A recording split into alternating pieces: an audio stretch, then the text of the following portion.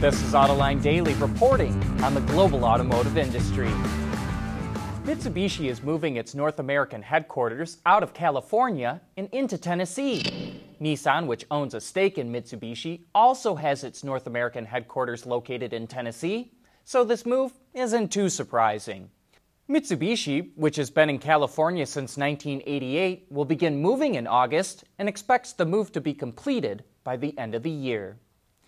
Carmakers in Europe face big fines due to stricter emission rules for passenger vehicles that are upcoming. By 2021, automakers must cut their fleet average emissions to 95 grams of CO2 per kilometer. And according to a new study from AlixPartners, Volkswagen and FCA will be rocked the hardest by the new targets. VW faces a fine of over $2 billion and FCA over $800 million if they don't comply. Volvo and Toyota are the only major automakers that don't face fines. While VW says it will comply with the new rules, FCA will likely have to pay the fine or buy emission credits from other automakers to meet the targets. Hyundai is launching a new service in the U.S. to offer customers Lyft rides while their car is being worked on. Dealers must subscribe to Hailer, an app developed by CDK Global and Lyft to offer customers the ride. Once the service is complete, the dealer will arrange another Lyft ride to bring the customer back. The dealer can decide whether to charge customers for the ride or add the cost to their service bill. The customer does not have to have the Lyft app to get a ride.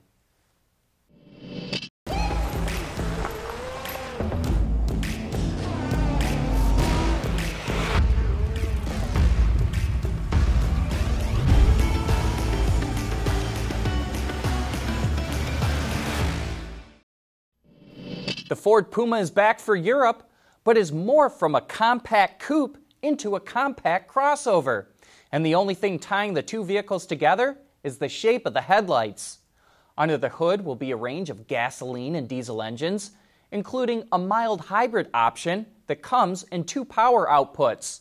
That system combines a 1-liter, 3-cylinder EcoBoost engine with a belt-driven starter generator.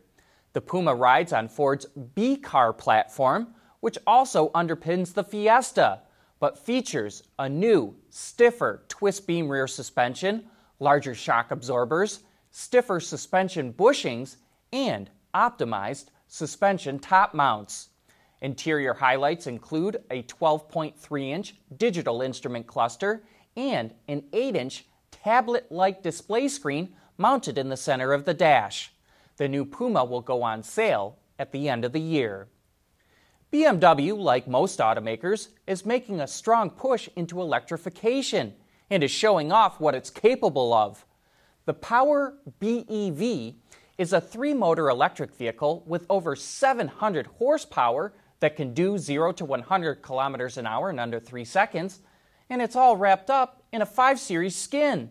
By packing all its EV technology into a 5 Series, which engineers were able to install without compromising passenger space, it makes it easier for BMW to compare the setup to other possible powertrains.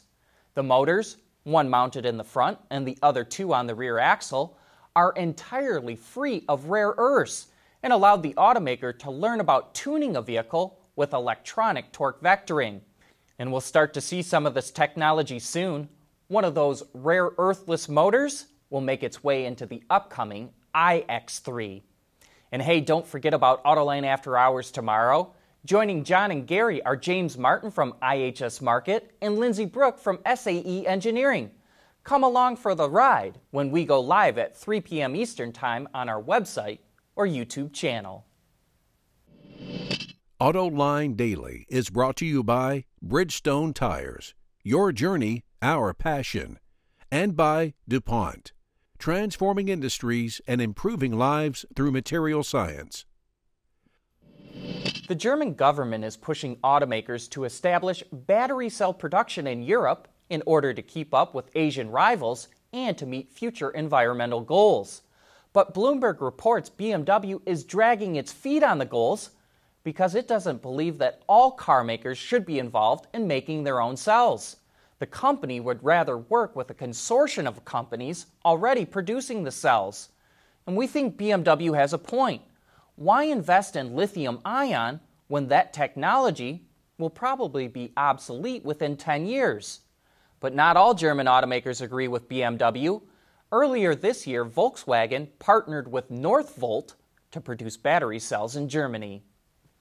Cars.com released its annual American Made Index and found that Japanese automakers dominate the list.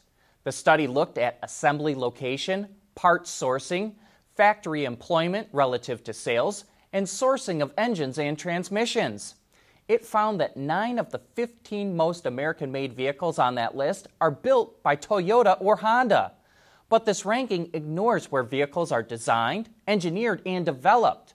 Toyota and Honda develop their trucks and SUVs in the U.S., but their cars are typically done in Japan.